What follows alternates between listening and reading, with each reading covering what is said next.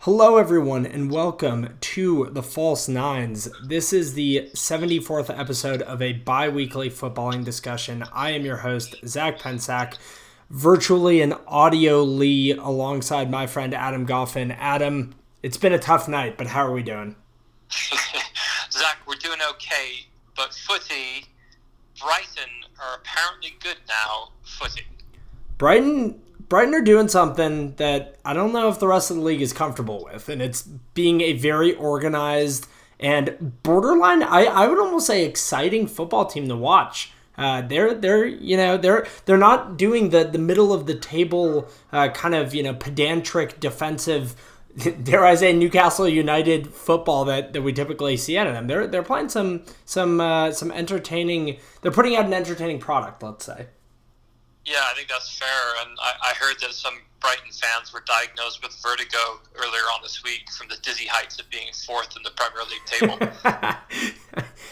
Yes, a position that they will be expected to hold on to for the remainder of the season, until at least Graham Potter gets continuously linked with a possible England job after England, let's say, ties a qualifier and people immediately call for Southgate out, and Graham Potter in. Exactly. I think that's guaranteed to happen, as is Brighton qualifying for the Champions League next season. I mean, if you're not putting on your money on that, what are you doing with your money? Let's be honest. I mean, if I was one of the, 6 or 7 people that made, tens if not hundreds of thousands of dollars on Leicester winning the title, if I'm one of those people, I need to roll the dice a bit on Brighton getting into the Champions League. Yep, the Amex Stadium, it's coming home. It's coming home. But some exciting stuff, exciting start to the season for Brighton. In this episode of the False Nines, we will be chatting about our kind of main talking points for the first 2 weekends of the Premier League season so far, covering a few updates on the transfer window front. Reminder, there's 1 week left in the transfer window, but some interesting moves have been made in the last 14 days alone since we last recorded. And then we'll talk a little bit about match week 3 coming up this weekend, as well as Armchair Pundits and 10 and 90. Before we get started there, and before we get to the first clue and question for Adam's episode consistent trivia, I do want to just warn the listeners, audio is a little bit spotty tonight. We've been having some AV issues, so we are actually recording a phone call that Adam and I are making. If we're not scrappy, then we're nothing as podcasters, so you'll have to bear with us tonight. But yeah, we'll keep it going from here. Adam, football trivia, what are we looking at today? Another EPL question? Not an EPL question, an English football one. And again, thanks for that intro. We're, like you said, nothing if not scrappy, and we want to make sure our listeners get our regularly scheduled bi-weekly episode here. So we're excited to put it out today. We've got some great content for you all. Again, English football trivia, though. A question for you. It's not EPL trivia today, and you'll see why in just a second. Here's my question for you today. Only 2 football clubs in England are not named after a place or location. The most obvious one is Arsenal. Who is the other team that is not named after a place or location? Ooh, this one is particularly hard for me because, as we saw in last episode with your question regarding London clubs, I'm not super familiar with the geography of England, but the English football trivia makes me think it's a team that's not currently in the Premier League. Is that correct? Yeah, that's correct. I'll give you more clues as we go through the pod, and I will even let you look at the league table of the league that this team is in before you make your guess. How about that? I appreciate that. One question, though. What is Everton? Everton is actually a borough of Liverpool. Okay. Yes, Everton is the name of a place on Merseyside in Liverpool. Okay, that is what I expected, but I was like, do I know the answer right off the bat? Because that's not the city that they play in. Yep. Okay. All right. Fair enough. I like that one. That'll be fun. Great. Well, from there, Adam, let's hop into our talking points. 2 talking points apiece, I guess, representative on this episode for the 2 matches that every club in the Premier League has played. So I'll start with you here. Maybe we'll switch off on this one. What is one of your 2 biggest talking points, or maybe questions, statements, predictions from the first 2 weekends? Well, I think this is the talking point on everyone's minds right now. Newcastle sit in the table at 18th. There are only 2 teams below them in the Premier League table. One, predictably, is Norwich City, who started the season with the unenviable task of playing Liverpool and Manchester City, so no huge surprise to see them bottom of the table. But the other one is Arsenal Football Club. And Arsenal kicked off their season against Brentford and obviously just had a more challenging game this past weekend against Chelsea. So the first question I have for you, Zach, is how long do we feel the rope is for Mikel Arteta? And do we think he will last the Premier League season as Arsenal manager?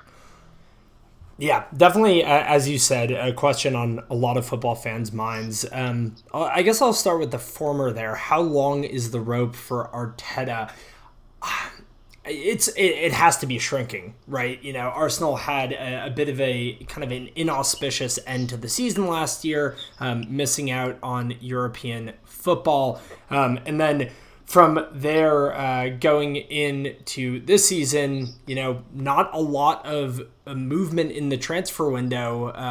Kind of weird to say with Arsenal spending, I think it was north of £150 million, but you look at the Arsenal team today that they're, you know, rolling out in the first 2 weeks, and it's almost entirely players that were there last season. You know, a lot of the money that they've spent, and we'll get to a couple of these players a bit later when we talk about transfers, but players that were on loan at Arsenal, players that have come up through the academy, and it has been really, really unimpressive. I will say, you know, being without Pierre-Emerick Aubameyang and Alexander Lacazette in the first match, Aubameyang made a substitute appearance in the second match.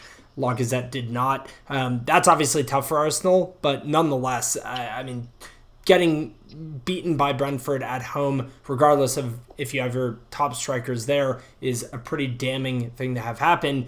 And then I will say they played a bit better against Chelsea, but Chelsea always kind of seemed to have a firm grip on that match. So if I had to make a prediction now, I would say I don't see Arteta lasting the season. I think that Arsenal might make a move similar to Chelsea last year, getting rid of him just around the holiday period as Chelsea did with Lampard, and trying to kind of salvage the season for maybe some sort of, you know, resurrection during the second half. Yeah, I think lots of great points there. Some things that were interesting for me is Mikel Arteta seems to be a very divisive manager. And when I say that, what I mean is we see a lot of players that he has, you know, really kind of frozen out or alienated that don't necessarily seem to want to play for him. And then he seems to have some real advocates who, you know, sing his praises there. He's a club legend, right? He built his career at Everton and Arsenal. Really, I think the most impressive years of his career were at Arsenal. So he came back as somewhat of a prodigal son to take on the Arsenal role there. But that good favor only and goodwill lasts only for so long. We've seen him fall out previously with players like Guendouzi in the past, where he's been frozen out of the club. He finally moved on Mesut Ozil. It seems now as there's been a lot of rumors this summer about Lacazette and Aubameyang moving on. Now, granted, they are getting a little bit older, but the club made a huge investment in Aubameyang about a year ago. And, you know, we haven't seen him really recapture the form of old since he signed that new contract. And part of that, I think, is Arteta and the way that he kind of like sets up the team. So I question whether or not he's actually the right man to lead this team forward. There's no doubt that they're in a rebuilding phase at Arsenal, but do you think Arteta is the right man to lead them through that rebuilding phase? I just don't really think that Arteta has established kind of an identity as a manager, any sort of unique style of play or kind of philosophy for the club. And I think to answer your question, is he the right man for a rebuild? If there's not that, you know, grand yet fairly concrete vision for the club, then no, he's not the right man for the job. And again, I think you can make a comparison with Lampard, prodigal son without a doubt, coming home to manage Chelsea. And for that brief period of time that he was the manager, it just you asked a lot of questions as to what he was doing with the team, what was the kind of vision going forward, rather than putting 11 men out on the pitch and just hoping that they all play to the elite status that they all hold, being Premier League players. And that's kind of the vibe I get from Arteta. So I personally don't think he is the right man to kind of take them through a rebuilding phase, unless he's able to develop that entire template for what he wants the club to be. Yeah, that's a great point. I don't think he has that identity. And contrastingly, if you look at Chelsea, your point about Lampard was a great one. I don't think they had a true identity. And then you see Tuchel come in, and immediately you've got this solid defensive team that will play fast counter-attacking football and keep it super tight. And has a lot of talent and skill on the counter-attack. And that's how Chelsea has played. And, they won the Champions League last year doing so after being fairly underwhelming in the first half of the season under Lampard. So it just goes to show what a difference a tactically astute coach can make. And when you're in such a critical time as Arsenal are in right now, they've got Manchester City away up this weekend. It doesn't get any easier for them. It's a critical time to have the right person in the role. And for the first time, and I've been a Mikel Arteta apologist for quite some time now, I'm starting to question whether or not he is the right fit for this club at this time. So I want to keep this discussion in North London for one of my two, I'd say, biggest talking points from the first couple of weeks. We'll switch clubs to Tottenham here. And I think, going into this Premier League season, Adam, one of the biggest pieces of news and kind of media focuses was what seemed for a while of an impending transfer for Harry Kane moving from Tottenham to Manchester City. We're a week away from the end of the transfer window. There hasn't seemed to be any progress made on that transfer, although, as we know, especially with Manchester City, some things happen kind of without a lot of fanfare, and then suddenly an announcement is made.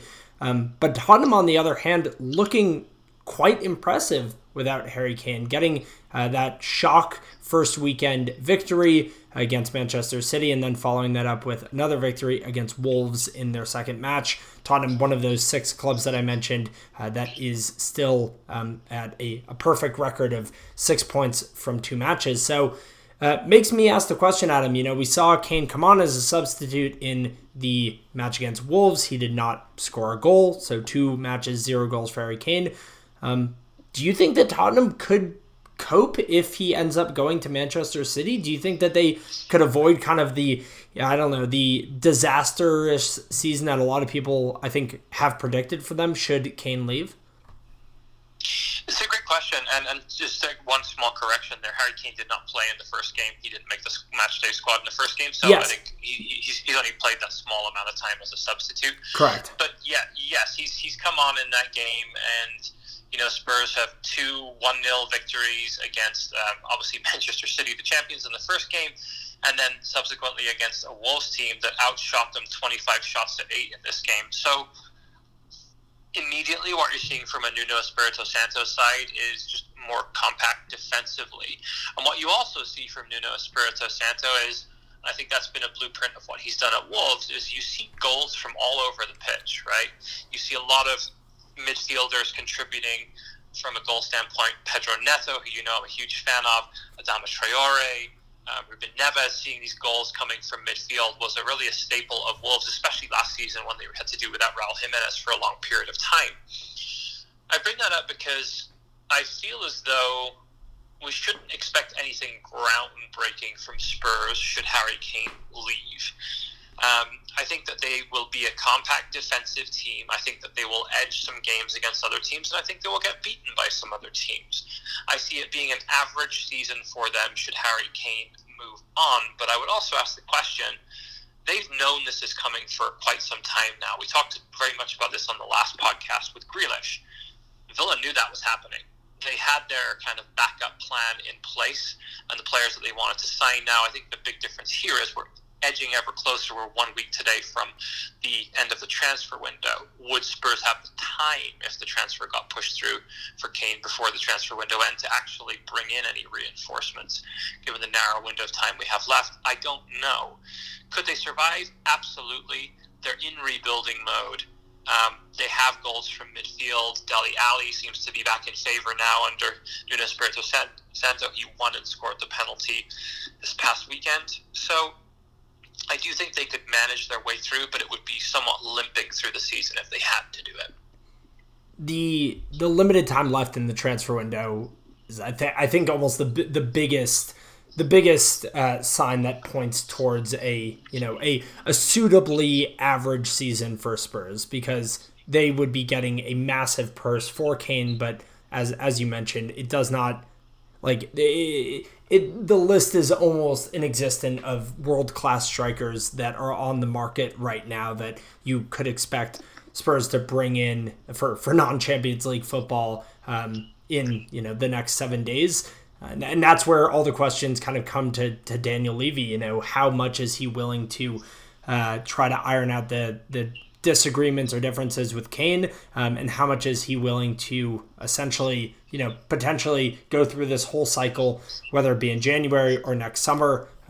That I think that's the biggest question. And, as is often the case with Daniel Levy, not a lot gets out in terms of kind of his line of thinking. I've always looked at Levy as like a really interesting, almost like enigmatic character, because so disliked by such a large part of the fan base, but a man that we know so little about in kind of the public eye. And yeah, it'll be interesting to see what happens in the next week or so.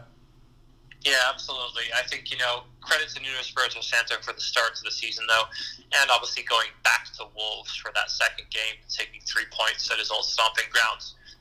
Pretty solid start. No complaints from Spurs fans about that start for Nuno. Absolutely. Okay, Adam, second talking point of the first 2 weeks. What else is on your mind? West Ham, top of the league. 2 games played, 8 goals scored, 3 against. Free scoring West Ham, 4 goals in both of their first 2 games. My question for you, Zach, is, are West Ham the real deal this year, or will a European campaign prove to be too much for this squad in terms of toll on the players? It's a tough one. It's kind of a head versus heart question, because I watched the West Ham match against Leicester on Monday. Adam, I'm making an announcement. My time as a diehard Leicester fan is over. I'm on the West Ham bandwagon. I've always been a West Ham fan, I would argue. And now I'm really revealing my true colors after watching the spirited performance they put in on Monday. It reminded me of why I chose West Ham as my favorite club as a wee lad. So, first of all, wanted to get that out of the way. Wanted to remove any shadow of doubt where my allegiances lie.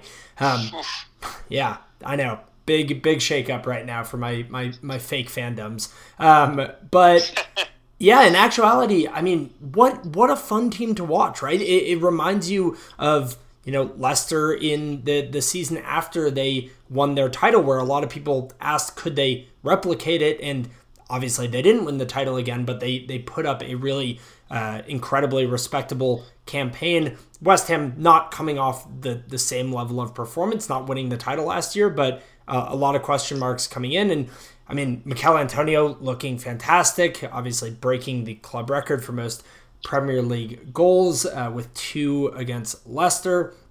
The back line looks vastly improved, with Craig Dawson kind of fitting in really nicely alongside. Who is he playing alongside on Monday? This is escaping me now. I should have been ready for that one. But I mean, and then Kufal, I think. It was Kufal, okay. And then if the transfer of Kurt Zuma goes through, he would become one of the highest paid players on that team, and also most likely a starting center back. So I think that West Ham are a formidable opponent for any club at the moment. I think that a European campaign becoming too much for the squad really depends on how much they prioritize that European campaign. Easier said than done, but I feel like West Ham are in a really good place right now, kind of building up this club and really developing the talent that they have and the team that they have, that it might be advantageous for them to kind of treat the Europa League as a bit of a throwaway and not jeopardize their position in the league. I don't think they have a ton of depth in that lineup. I mean, behind Antonio, you have Yarmolenko, who has not been terribly prolific in the Premier League. In midfield, Mark Noble, obviously, the club legend, but a man that is certainly coming towards the end of his effective playing career. So, yeah, one of those cases where I think you really have to figure out what your priorities are in the domestic season, and then from there kind of decide how much investment you want to put into the European Cup that you'll be participating in. Yeah, I think that's some great shout-outs there. And it remains to be seen. I'd be disappointed if they didn't put a lot of stock in the Europa League after working so hard to get back into Europe last season. It would be almost disappointing and anticlimactic to see them not give it a really good shot in Europe this year, because why not? Why not West Ham? They could totally make a good run in that competition. We've had English clubs succeed in that competition for many of the last seasons. Why not them? The last point I would make there on that topic is I've been really impressed so far this year, and I know we're only 2 games in, so very early to say, but Said Benrahma looks like a player that's finally regained the confidence that he had when he was playing for Brentford before he made the move to the Premier League. Looks like a player that's really playing out of his skin right now, and I hope that he can continue that form, because when he's on, he really makes West Ham tick. Absolutely. Really, really nice goal against Leicester that he scored, and just a really good overall game by him, kind of playing as that, 8 or more of a 10, but like an 8 or a 10, kind of depending on the situation he was put in. But I agree with you. I mean, they were, even before the Ayoze Perez red card, which obviously changed the game as any red card will, West Ham was looking really, really solid and really exciting going forward, and they've looked that way for the entirety of the 180 minutes that they've played in the Premier League so far this season. So, I agree with you. I hope that they have a nice run in the Europa League, and hope that they can maintain the form in the Premier League as well, and kind of create some bit of variety towards the typical top 5, top 6 that we've had over the last few seasons. Yeah, I hope that if we get to the January transfer window and they're still competing in multiple cup competitions and, in and around the European spots in the Premier League, that we might see some more investment from the West Ham board in January. I would love to see the same thing. Yeah, as I said, a lifelong Hammer, so just want to see my team succeed, Adam. Okay, that was a dramatic switch from our last podcast. We automatically just become this huge Hammers fan now. So interesting. I've become a lifelong Hammers fan after they defeated my ex girlfriend that is Leicester City, and your current girlfriend who is Newcastle. No, Newcastle and I are on and off, and we are absolutely off right now. Fair. That is totally fair. Last thing I want to bring up before before I get the next clue from your trivia and we take our first commercial break, is the performance of one Paul Pogba in the central of midfield for Manchester United after a really, really remarkable first performance of the season in match week 1, where Pogba, I would argue, was probably the best player in the Premier League, putting up 4 assists, 3 of which for the Bruno Fernandes hat trick, followed up with another assist in Manchester United's second game of the season. So Pogba, again, 5 assists in 2 matches, a pretty remarkable clip to start the year. And it makes you ask the question, he's already a fourth of the way to the record for most assists in a Premier League season. That would be 20 assists held by both Kevin De Bruyne and Thierry Henry. So doing some quick math, we are 1/18th of the way into the season, 1/19th of the way into the season, and he's 1/4 of the way to the record. Do you think Paul Pogba has a realistic chance of breaking that record? I I mean, there's a chance, obviously. He started off red hot. Do I think he'll do it? No, I don't. I think that Pogba is a player that is, of any players in the Premier League, one of those players that's a confidence player. At some point, he'll run cold, and it'll take him a while to play himself back into form. And he also has injury problems as well. He doesn't stay fit for an entire season either.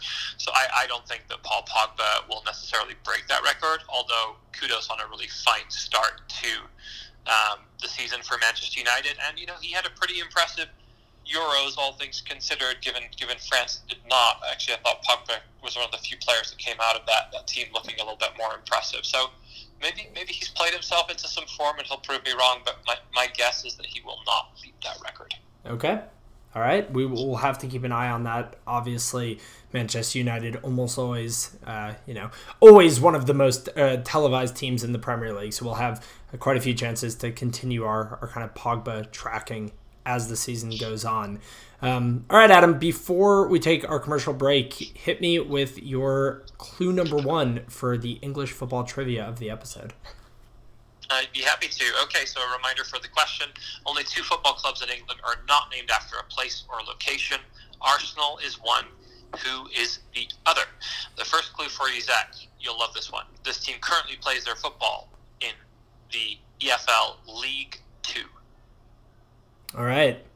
Okay. I love it. We're going down the barrel. So that is, right. The fourth tier, if you will. I absolutely will. So, all right, I'll chew on that while you chew on. Oh God, that was poor. If you are eating anything, chew on it while we take our first commercial break, and we will be right Hopefully back. Our sponsor will be something that you can chew. Can't promise that, my goodness, some delicacy. That's what we pray the advert is today. We'll be back in just a minute with the second section of the False Nines. All right, and we are back with the latter half of episode 74 of the False Nines. Adam, let's jump into some of the transfers that have taken place involving Premier League clubs since we last recorded 2 weeks ago on the day. First one that I think is one of the transfers that makes the most sense to me of the ones that we've picked out for this episode. Brandon Williams going from Manchester United to Norwich on a loan. I think a perfect move for a player that was not going to be getting into that Manchester United team without any sort of dramatic injuries happening to several players, and one that will be, I would assume, expecting to start, if not, guaranteed starting position with the contract negotiations. Yeah, Norwich needed some defensive help. Brandon Williams checks that box for them. I think it's a little bit of a no-brainer there, and having him come in, I think, will allow them to have a kind of a big club mentality player come in and make an immediate impact there. And, he was very highly regarded a season and a half ago as somebody who they thought was going to really kind of come through the ranks and be starting on a regular basis at Manchester United. It hasn't panned out. So maybe this is the first step to kind of getting him there. There's been plenty of players that have left Manchester United on loan and have come back and had successes there. I'm sure they hope that Brandon Williams will be a player that they can add to that list. Absolutely, especially with the number of academy products that are currently starting in that Manchester United team, with Rashford and Greenwood being the most obvious two. An academy that is as of recently priding itself in kind of producing talented players for the first team, and hopefully for Williams' sake, he can kind of be added to that list after what would be a beneficial period at Norwich. Any other transfers that you want to dig into today, or is that the only one we're going to talk about? Brandon Williams. Not the only one we're going to talk about. There are 6 in total, including Brandon Williams. Let's pivot over to Arsenal. They've been kind of making some moves here in the transfer market before the window has closed. Some might say a knee-jerk reaction to what had happened with the loss in the first game to Brentford, but both of these players, in truth, have been, one of them was on loan at Arsenal last season. The other one has been somebody they've been touted and linked with for quite some time. But putting their hand in the pocket to the tune of 65 million British pounds for 2 players. Martin Odegaard completing his permanent transfer from Real Madrid to Arsenal for 35 million, and Aaron Ramsdale somebody who I've highly rated and you've been a bit skeptical on in the past, from Bournemouth to Arsenal for 30 million. I'll be honest, that's a pretty lofty price for a goalkeeper that is not going to be starting for you on a regular basis. I think Leno will probably continue to be the starter there. So a very hefty price tag. They had Matt Ryan there last year, kind of came in on loan. I don't know why they couldn't have gone that route again with somebody who would be a little bit cheaper, but maybe they think that Ramsdale will be the long-term successor to Leno. Absolutely. I mean, I would think that has to be kind of part of the thinking here. I've heard from a number of Gunners with whom I associate with that there are a lot of rumors within the Arsenal community that Bernd Leno wants out and potentially could be sold before the end of the transfer window in a week, and that Ramsdale might be being brought in as the immediate replacement for Leno. I'm totally unsure if that will happen in the immediate future, but you're right. Like 30 million pounds does not sound like a backup keeper. And you'd have to think that they are preparing for the future, whether the future comes right now or in the next 6 to 12 months. Yep. I think it's a great point. So I didn't hear that rumor, by the way, about Leno potentially leaving. So it would make a heck of a lot more sense for that transfer fee if that was something that they are anticipating is going to happen. A couple of other transfers of note. Shaqiri, who has been really a bit part player at Liverpool for several years now, has won a Premier League and a Champions League, though, so I'm sure he'll sleep well at night, has made the move from Liverpool to Lyon for $9 million. Lyon, really my French team. I lived in Lyon for best part of a year growing up and was able to see a lot of games there. They're a club in crisis right now, absolute shambles of a club right now. They are selling off their best players. Obviously, Memphis Depay left for Barcelona this summer. There's rumors about Aouar leaving as well, who's really their brightest prospect at the moment. Shaqiri going over there. It just seems like a desperate transfer from Lyon. And Shaqiri, a player who has moments of magic, but he's never going to be a 20-goal-a-season striker for you. Absolutely. He'll never be a striker for you, really, I think, at all. A player who, is always been kind of positioned on the wing and at the attacking midfield. But nonetheless, I agree with you. And I think that, jokes aside, Shaqiri sleeping well at night with a Champions League and a Premier League it is probably part of this. He's a player who has played for, clubs all across Europe, and just another stop here. I don't believe that he's played in France before. So I think a player who is kind of sunsetting his career in the relative future and willing to go to a club that might not be competing at the top level at the moment. So yeah, I'm gonna miss Shaqiri. I've always really enjoyed watching Shaqiri. He has that kind of toughness. I remember his what was it? His nickname 8 years ago when he was playing in Germany was, I think, the Atomic Hamster. I think I heard him called one time. So I've always loved Shaqiri. He's always good for a true world-class goal once a season. Every single season, he has a potential Ballon d'Or nominee, or excuse me, not Ballon d'Or nominee, Puskas Award nominee.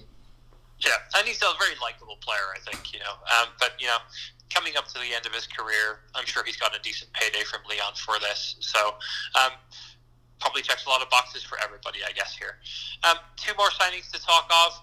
The first one, Leicester signing, so you'll be excited about this. Also, given the fact you're donning a vest tonight, you'll be excited to hear Leicester have signed Yannick Vestergaard from Southampton for $15 million. Very well done. Thoughts on that one, Zach? A really, really puzzling transfer from the Southampton perspective. Vestergaard, a player who has been a pretty out-and-out starter for Southampton over his career at the club. And Southampton, a team that has sold now a number. We talked about it last time with Ings, Bertrand both going, as well as Mario Lemina. And now Vestergaard is selling a number of players that are, these consistent spots in the starting 11. So I I really, really wonder what is the game plan for Southampton going forward.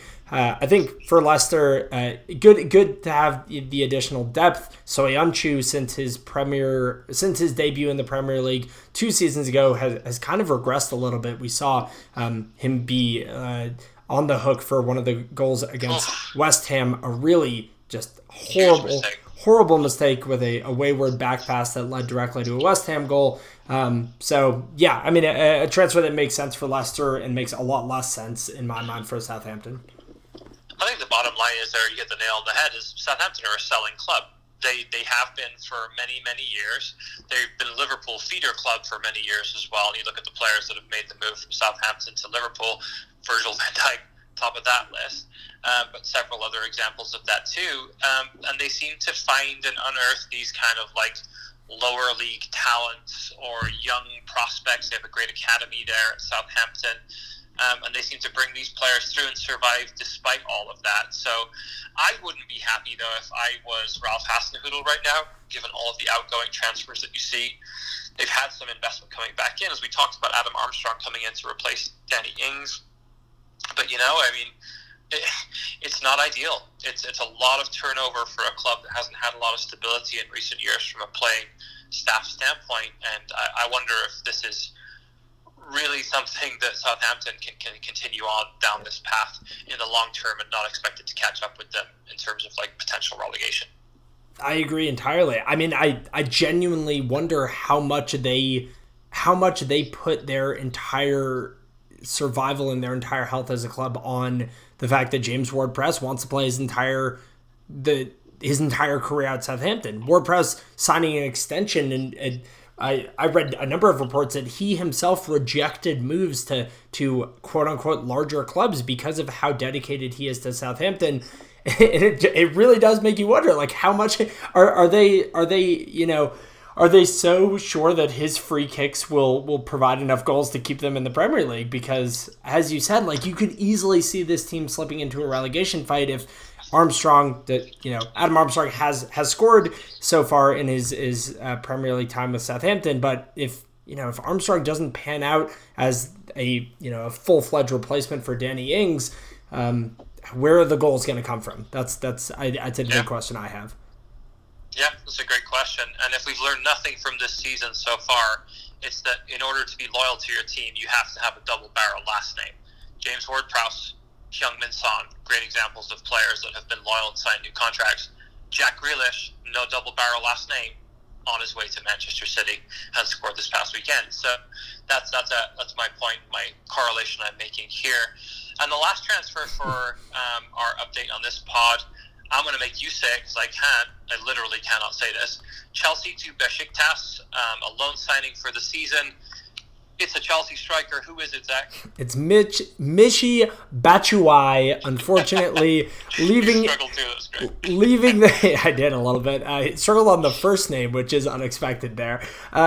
Leaving Chelsea to Besiktas, as you said, and unfortunately probably leaving our dialogues for the foreseeable future until he comes back into the Premier League. But, another one that I maybe would not have picked Besiktas out of a hat, but I think that he's quite low on the Chelsea pecking order in terms of strikers, especially after the purchase of Lukaku. So not a lot to be surprised of there.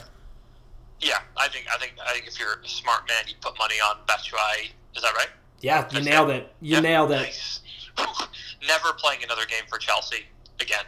I think that he's definitely on the outs here, and this loan signing will probably lead to a permanent one. Yes, yeah, whether it be to Besiktas or another club in Europe, or maybe he comes to MLS. Who knows? All the best for Michy. We're gonna miss bastardizing your last name every other episode. Exactly. We'll have to find a new victim now. Yes, we undoubtedly will. Okay, well, as I've continuously said throughout this episode, we have a week left in the transfer window. We will see what high-profile transfers we have to talk about in our next episode. maybe we'll have to do an emergency pod if the Kane transfer actually goes through. But we will absolutely keep you updated. Before then, we do have match week 3 coming up on the weekend. We have a few tasty matchups in this one, Adam. I have a feeling that I know which ones you are most looking forward to, but why don't you go ahead and confirm my thoughts for the listeners? Which matches are you going to have your eyes on this weekend? Yep, so the first one, we already alluded to it earlier when speaking about Arsenal. Manchester City versus Arsenal. Mikel Arteta returning to the Etihad as manager of Arsenal against his tutor, I guess, in Pep Guardiola, who really taught him everything he knows from a managerial standpoint. Put your smart money on Manchester City to win this game. It's only going to go one way, and I think that Arsenal are going to be further in the muck after this weekend, but they'll be fine though because they've got Watford, Newcastle, and Norwich to rely on, who will keep them up this season. The second game I will probably look forward to the most, I would say here, is Liverpool versus Chelsea. Liverpool, champions of England 2 seasons ago. Chelsea, champions of Europe last season. Tuchel, with his really predominant style of being very defensively minded, and Liverpool starting to become more free-scoring, 5 goals and no goals conceded in their first 2 games. This one's going to be a treat to watch at Anfield. Yeah, this is absolutely the pick of the litter on the weekend. 2 clubs that, you're right, like are looking like they'll be fighting in the top 4, if not for the title, as the season progresses. A lot of nice subplots on this one, Adam. We're both big fans of the subplots. 2 German managers who have both managed Borussia Dortmund. That's a top subplot for you. I like that. And 2 teams that have won the Champions League in the last 3 years. Oh, okay. You're challenging me to come out with a third one here. 2 teams that have a player in the center of midfield whose name ends in Inyo. Ooh, 2 teams that play their football in the Premier League. I can't best that. I mean, that is insight and expert level analysis, if there ever has been. But yes, I was struggling. I was trying to come up with a transfer link between the 2, and I had nothing. So that was my best effort. No, and a great effort, and a true and valid fact that you did give the listeners. So. Yes, this is the match to keep your eye on, without a doubt. Luckily for us, it's actually at a watchable time here in Denver at 10:30 in the morning. So it will be a cracker. So, I mean, those are the marquee matchups on the weekend. I want to point out 2 matchups I'll quickly run through here that are a little bit less high profile, but I think have some interesting kind of storylines to them. First is Brighton versus Everton. We've talked quite a bit today about how impressed we've been with Brighton, albeit just 2 matches into the season. I think Everton's a really great test for them. I think that, nobody is expecting Brighton to maintain their place in the top 4, but Everton have faltered a bit so far in the season. They have 4 points in their 2 matches, so less than Brighton. And I think that as we saw against Leeds in their first match, a team that can concede, does not have the most sturdy defense in the Premier League. So interested to see that one and see if Graham Potter can kind of continue this really great run of form that Brighton has shown this season and at the end of last season. Yeah, absolutely. I think that's going to be a fun one to watch, and probably a little bit more unexpected. Everton seem to be free scoring and free conceding so far this season. Again, defensively not as astute as they have been, but Rafa Benitez, again, undefeated to start as Everton manager, and Graham Potter with 2 wins from 2 should be a good one to watch. Yes, the other one I will point out here, maybe even lower profile, Aston Villa against Brentford. 2 teams that I'd say starting with Brentford, a team that has very much impressed, also undefeated in their 2 matches with a win against Arsenal, followed by a 0-0 against Crystal Palace. And then Aston Villa beaten in their first match against Watford, kind of a punch in the mouth. It almost felt like, and then defeating our beloved Newcastle United fairly handily in their second match. So will be, again, an interesting test for in the club beginning with B in Brentford, and we will see kind of where this one, where the entertainment will come from here, if it'll be an Ivan Toney versus Danny Ings scoreathon, or if there will be some other aspects in it. Yeah, another good subplot there is we've got the Championship's top scorer from last season in Ivan Toney being pitted against the Championship's top scorer from 2 seasons ago, Sammy/Ollie Watkins. Ooh, I did not realize that. Wow, that is... Yeah. Hasn't played this season yet, so his fitness is in question, but they're hoping that he'll be back for this game, Ollie Watkins. Keep an eye on it, guys. Sammy/Ollie Watkins may be participating in this match. More than likely it will be Ollie Watkins, but Sammy may be there too. Who knows? Yes, a closet football player. All right, Adam, let's go into the final 2 segments of our episode today. Armchair Pundits. I got a good one for you, but I want to hear yours first. To remind everyone, before we jump into this Armchair Pundits, Adam and I will each give an opinion or a quote-unquote take that might be a bit outlandish to a lot of listeners. So, Adam, what are you going with? Very simple one. Patrick Vieira, Crystal Palace manager, will not last the season as their manager. Adam.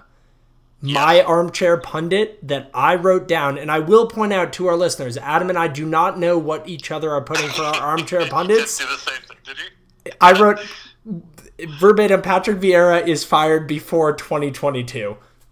That's fantastic. All right, well, we're clearly on the same page, and this has never happened before where we've had the same armchair pundits. That's astonishing. Okay, yeah, let's rapid fire this one, because we are really in sync today despite all the audio issues that we're having. Give me some reasons, Adam, and I'll give you some in return. Palace have started the season with 2 goalless games, 3-0 defeat at Chelsea, not unexpected, but a more concerning draw, 0-0 at home to Brentford. In their next 5 games, they have West Ham, Spurs, Liverpool, Brighton, and Leicester. I see them maybe getting 2 points from that group of fixtures, and if that's the case, it would be 2 points from 21 to start the season. They looked poor offensively against Brentford. Zaha and Benteke are not in great form right now. Relatively inexperienced backline, certainly from a Premier League standpoint, and I think that Vieira has a 41% win percentage as a manager, and most of that is actually inflated by having managed NYCFC, and if you can't win in MLS, what are you even doing as a manager? This is continuing to become more and more unbelievable for me, because I nearly wrote exactly the same things that you just said for my rationale. And wow, great minds think alike, Adam. Yes, Crystal Palace, 2 matches, 0 goals, only 3 shots on target so far. A question I would have to make a callback here: Why is Michy Batshuayi going to Turkey when Crystal Palace clearly could use him back at their club, even if he was not the most prolific goal scorer when playing for them? The next 5 matches, I too was going to point that out. A really tough run of fixtures, and then You nailed it right on the head. Vieira, a low win percentage as a manager, and just very little managerial experience in general. NYCFC, and then only 18 months at Nice before getting fired from that job. So, seems like a bit... He let ASM go from that club as well. He had a fallout with Alan St. Maximin and let him go from Nice to Newcastle. We cannot speak... We can't speak highly of a man who lets Alan St. Maximin waste his career away at Newcastle. So, I suppose in a way I'm kind of upping the ante on this one. Patrick Vieira definitely fired before the end of the season, but I think he'll be fired before the turn of the year. Yeah, I wouldn't be surprised with that, especially with the upcoming fixtures that they have there. Yeah. Wow. Wow, I'm still quite buzzing about the coordination on that armchair pundits. Let's take it into 10 and 90, Adam. Let's finish it strong. 10 and 90. We're going through 10 questions in well over 90 seconds. Adam, do you want to go first or second on this one? I'll go first on this one. There's no way we have overlap here, so we should be fine. Alrighty, start us off. All right. The reason I know we don't have overlap is because I'm going for hypotheticals, your favorite topic this time around. What a treat. Yeah, I know you enjoy these. So, all right, first question. If you could choose David Moyes, Mikel Arteta, or Rafa Benitez to take over from Steve Bruce as Newcastle manager, who would you choose and why? And before you answer, I'm picking managers that have been previously linked or have previously managed Newcastle and are currently managing Premier League teams here. So it's David Moyes, Mikel Arteta, or Rafa Benitez. If Steve Bruce were to leave tomorrow, who would you want to take over and why? A great question. I think it would certainly be Rafa for me. I'm trying to think of this in the most kind of pragmatic way, and really it's just as how recently he has managed the club. There are a handful of players who played for Rafa Benitez and are familiar with his style of managing, and I think that the Newcastle team, which is not overly impressive right now, would fit his style of managing. A very defensive-minded manager, Rafa Benitez has always been, and we do have some flair and speed on a counterattack with Alan St. Maximin being the main man. Miggy Almiron would finally be placed back into his proper role as the number 10 rather than the number 8 that Bruce, for some reason, thinks he'll ever be able to play. So yeah, definitely Rafa for me on that one. Okay, makes sense. All right, question number 2. Who will be Manchester City's top scorer this season, and how many goals will they score? Ooh, I quite like that one. I will say that their top scorer will not be Gundogan, as it was last season. I think that... Jeez, I mean, this is so dependent on the Kane transfer and if that goes through. Hey, let's give Phil Foden a shout. Let's say that it's Phil Foden. I'll say that he puts up 10 goals for Manchester City. All right, so you're not counting the fact that we could see Harry Kane move over there and potentially do that. You're skeptical there, I would say. Yeah, yes. That would be, okay. Yes, dependent on Kane not going there. Got it. Okay, I like that. I like Phil Foden too.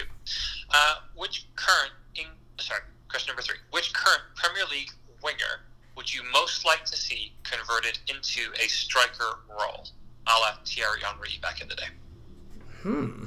Ooh.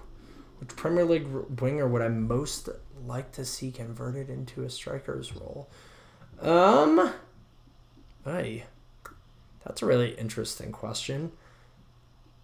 Technically, Mikel Antonio is a winger who is now playing as the number 9 for West Ham, so I guess he's already been converted.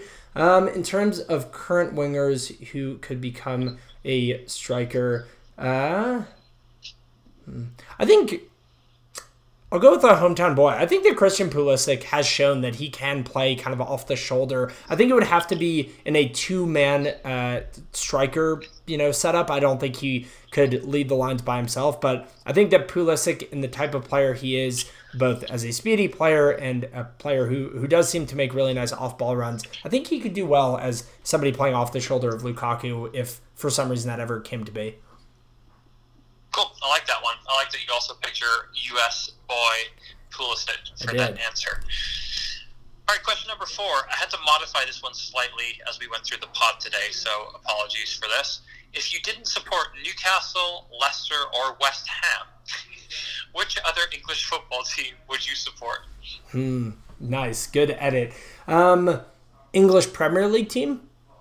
English football team. It could be any league. Ooh, well, I am a Scunthorpe fan, so I will say Scunthorpe. Scunthorpe is my lower league side purely because of FIFA, because of many times getting randomly matched with Scunthorpe. So they are an easy selection for me. I did know that, and then as a result, they are in League 2, so you should totally nail this English football trivia question here in a few minutes. Wow. Okay.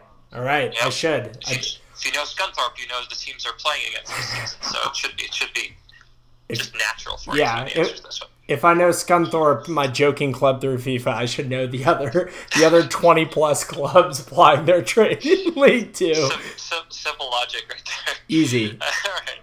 Question number 5, final question before we get your bonus question. This one's very simple. Who is the most overrated player in the Premier League? Another great question. Most overrated player in the Premier League. Give me a few seconds here. I'm kind of cycling through players that are rated quite highly in the Premier League. While you're thinking about it, Zach, I'm just going to tell you that the correct answer is Declan Rice, but you should have your own opinion as well. Nice. Had to get your Declan Rice jab in there. He played so well against Leicester. Okay, the most overrated player in the Premier League is...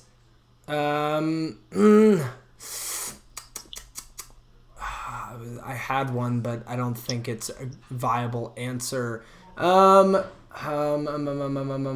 overrated player in the Premier League. Shoot. All right, let's pull one out of the hat here. Let's not drag this on and on.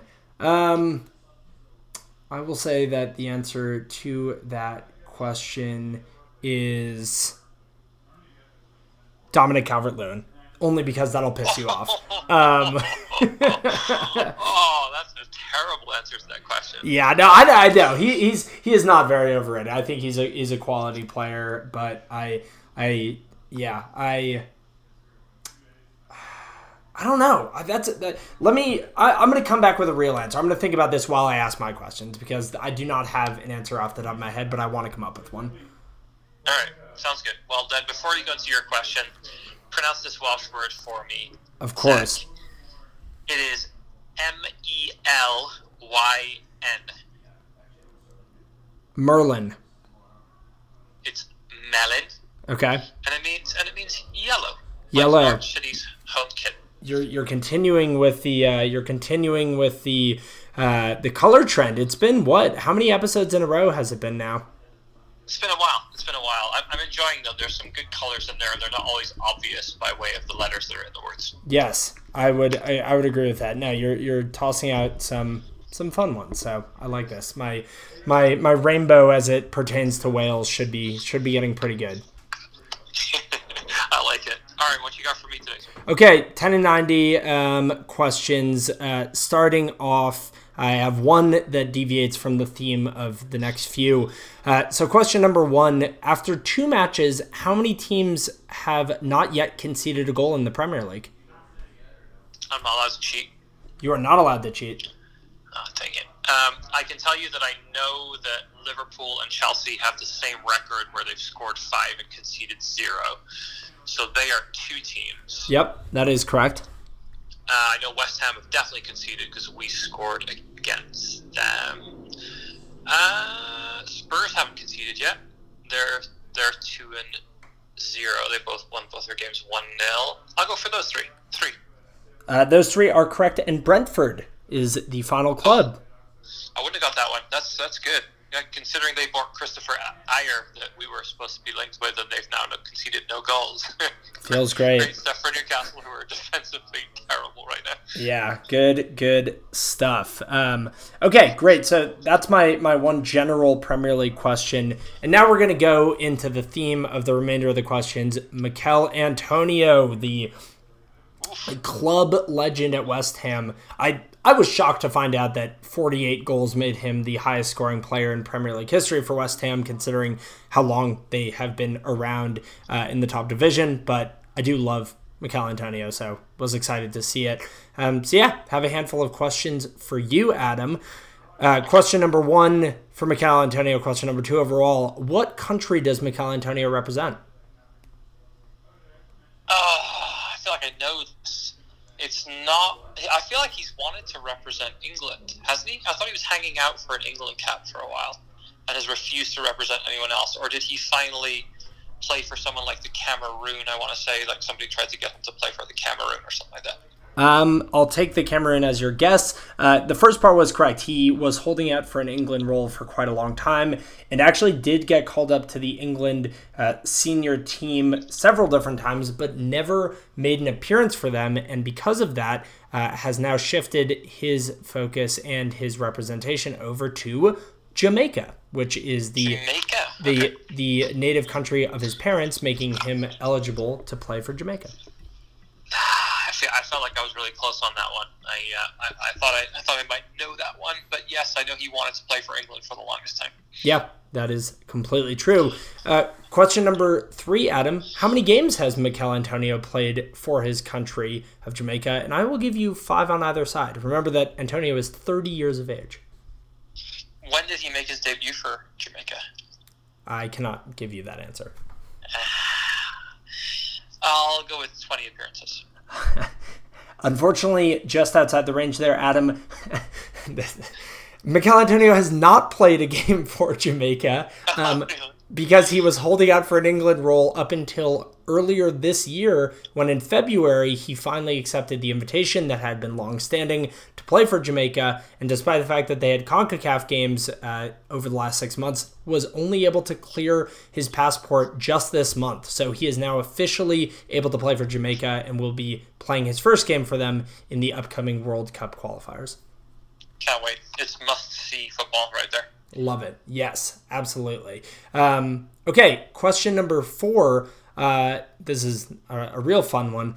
On the 27th of February in 2016, Mikel Antonio scored the only goal in a home win for West Ham over Sunderland. He celebrated by lying on his side and spinning in a circle, imitating a celebration by which animated Homer TV show character? Yes, Homer Simpson is correct. Yep, and I would just say, whoop, whoop, whoop, whoop, whoop, whoop, whoop. Very nice, yes. Which is exactly what Homer said during that time. Exactly, yeah. Did I tell you I'm rewatching The Simpsons with Emma, and we're on season 6? Wow, that's amazing. What a great show. Yeah. I've not paid enough time watching The Simpsons, but always find it funny when it does come on. Yeah, she loves the start of the episode the most, where they have the couch sequence where they're always doing something different on the couch at the start. Yes. So that's her favorite part of every episode. She loves that bit. I will say that The Simpsons movie is, to this day, I think one of the funniest movies I've ever seen. Yeah, I also love that Mikel Antonio did that celebration against the Mackems of all teams. I haven't seen it, so I'm going to go look that up after we're finished in the pod here.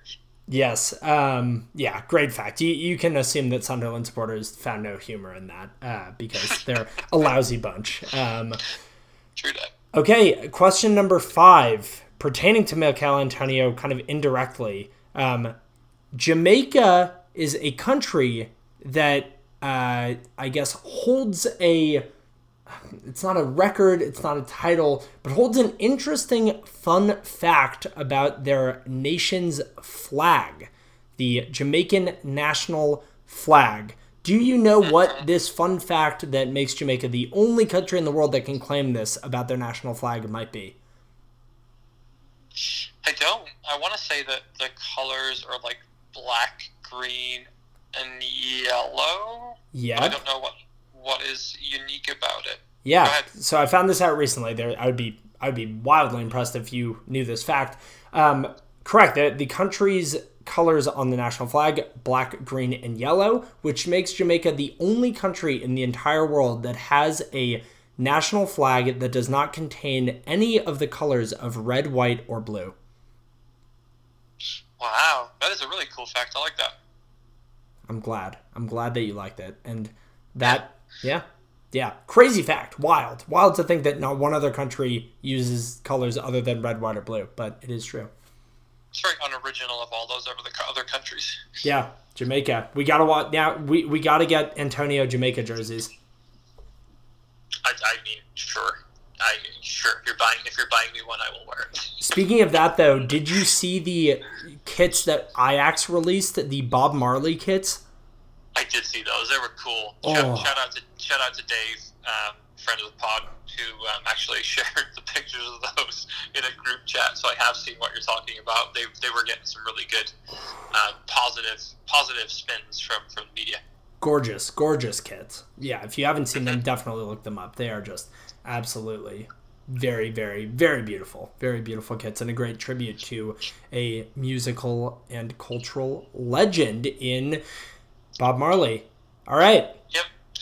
Do you want to try and give your most overrated player, or are you still going to cop out on that one? I, to be honest with you, didn't think... Oh, it was right in front of me the whole time. Jordan Pickford. It's simple. It's the correct answer. Nice. I like that one. I was so close with my joking guess of Dominic Calvert-Lewin that I didn't see what was right in front of me. It has to be Jordan Pickford.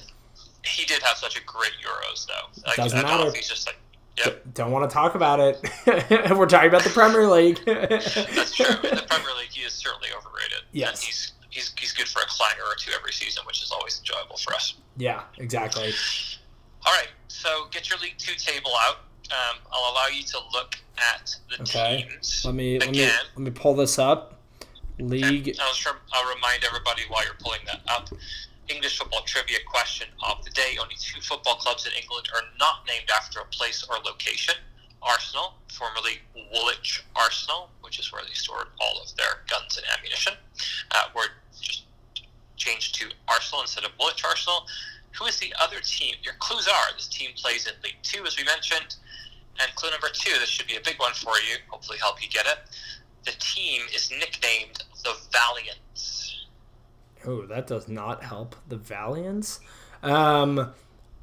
Okay, before I guess, I want to point out that unfortunately Scunthorpe, off to a tough start to the season, 3 points from 4 matches. We're sitting in 18th, so with 24 clubs in League 2, we're not in the relegation zone, which is great, but a tough start to the season for my lads at Scunthorpe. I know that Scunthorpe is not the club in question, because I know that is an actual place. The Valiants, I don't really know how that would help me, to be honest with you. Have a deeper look at the league. I think when I say it to you, you'd be disappointed if you don't do your due diligence. Okay, one more quick scan before I toss out my guess. The Valiants.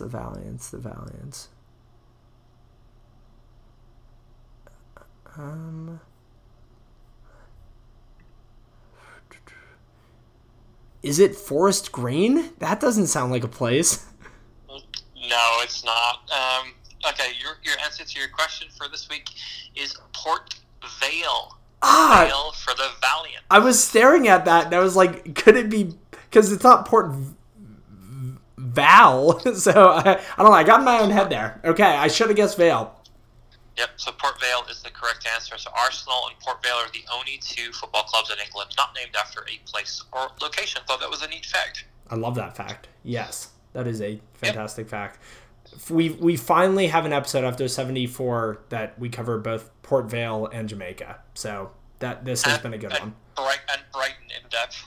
And Brighton in depth. Yeah, this was a unique pod for a number of reasons, but a good one at that. Well, I wish everybody a lovely weekend watching the Premier League, especially those fixtures that we pointed out. Notice we did not point out the Newcastle fixture because we don't necessarily recommend that you watch that. But yeah, any closing words before our next episode in a fortnight's time? I do want to wish a very happy 40th birthday to my lovely wife, Heather, who is turning 40 tomorrow on the 25th. So very, very excited to celebrate with her. She's awesome, puts up with me, so she must have the patience of a saint and be a great, great sport. Dedicated False Nines listener, Heather, happy birthday. Thank you, sir. All right, until next time, Adam. Footy.